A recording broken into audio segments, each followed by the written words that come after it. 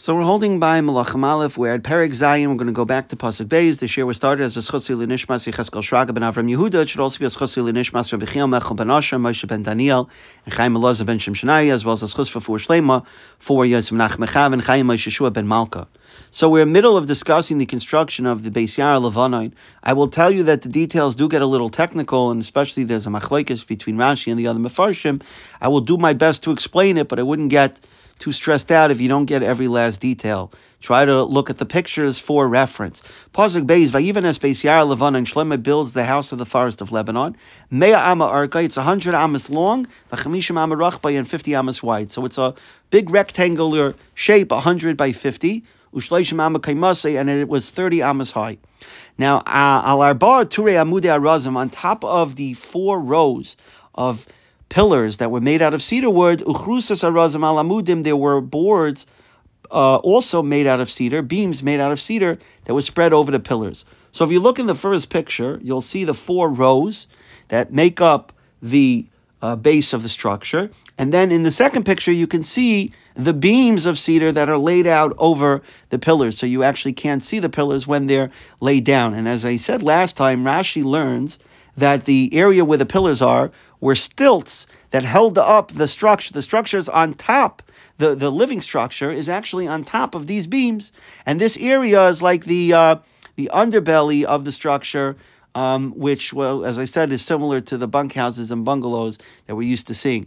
However, the other Mefarshim learn, many of the other Mefarshim learn, that actually the base was also part of the structure, and that these beams, people would walk in between these beams. That was part of the elegance, part of the decor of this structure, was that there were these beams laid out that people would walk through, and that, in fact, is what gave it its name, Beis Yair Levanon, because as you could see from the first picture, the number of pillars that are laid out, and they're all made out of cedar wood, gives the, and when you roof it, it gives a very dense area, almost a feeling like you're in a forest, and that is part of what gave the house its name. So that's the basic machlokes between the 2 sets of Mefarshim.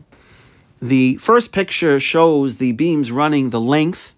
So there's 4 rows running the length. The Ralbag learns that they were perpendicular to this so that they ran the width. There were 4 rows further spaced out, obviously, because they had to divide up the length of 100, and that they ran the width of the structure instead of the length. So as I said, Rashi learns that the house was built on stilts. The second floor was really the base, the ground level of the structure. The Radak learns that the ground level itself, in between the pillars, was used as part of the house. The reason why I'm mentioning it again is because I just wanted to point out the Abarbanel quotes from Josephus that the building did indeed have 2 levels. The lower level was used for storing the royal treasures and similar things. In the upper level, the second story was used for the living quarters. So let's see Pasuk Gimel. V'safon ba'erez, it was roofed with cedar mimal al hatzlois, overhead upon the boards, asher al amudim, that were on top of the pillars, arbayim v'chamisha, there were 45 boards, chamisha asar Torah, there were 15 per row. So according to the Radak, who learns that the ground level was the base level of the house, was used for living, this is referring back to the same pillars and the same boards that we mentioned in the previous pasuk. That the pasuk here is telling you that the roof, the planks of the roof, were placed directly on the beams that we mentioned in the previous pasuk.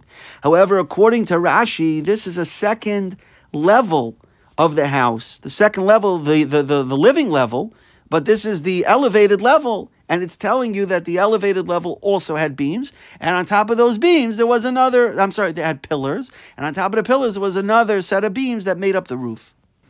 And if you look in the third picture and the fourth picture, you could see clearly there's the base level, which has the initial foundation of pillars that we discussed in Pasuk Beis, and then on top of it you have a second level where you see the windows and the door frames. That is the pillars that we're talking about that were roofed with the cedar that we're talking about in this pasuk, with the safon ba'erez, the cedar planks that were put on top of the roof of the second story. That is what is being referred to in this pasuk.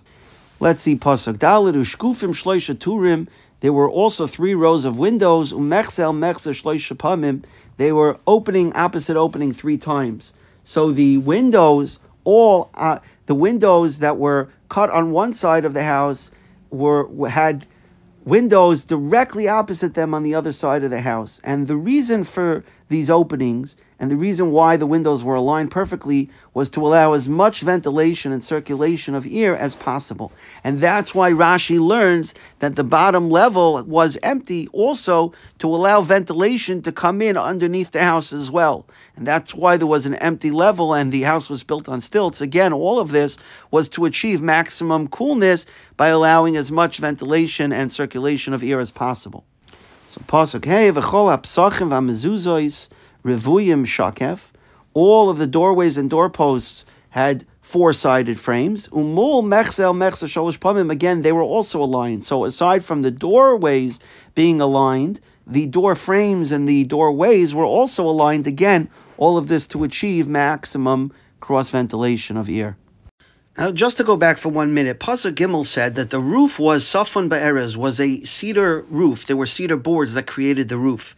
And then Pasuk Dalet said, Ushkufim Shloisha Turim, that there were 3 rows of windows. That is according to the Abarbanel. However, Rashi, following the Targum, learns Ushkufim is from a lashon of Mashkov. Mashkov is a doorpost.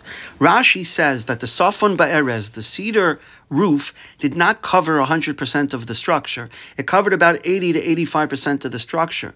The remaining portion had what Rashi calls marishin. These are like small. If you look in the fourth picture, you'll see what looks like bamboo poles, almost like that we use for schach.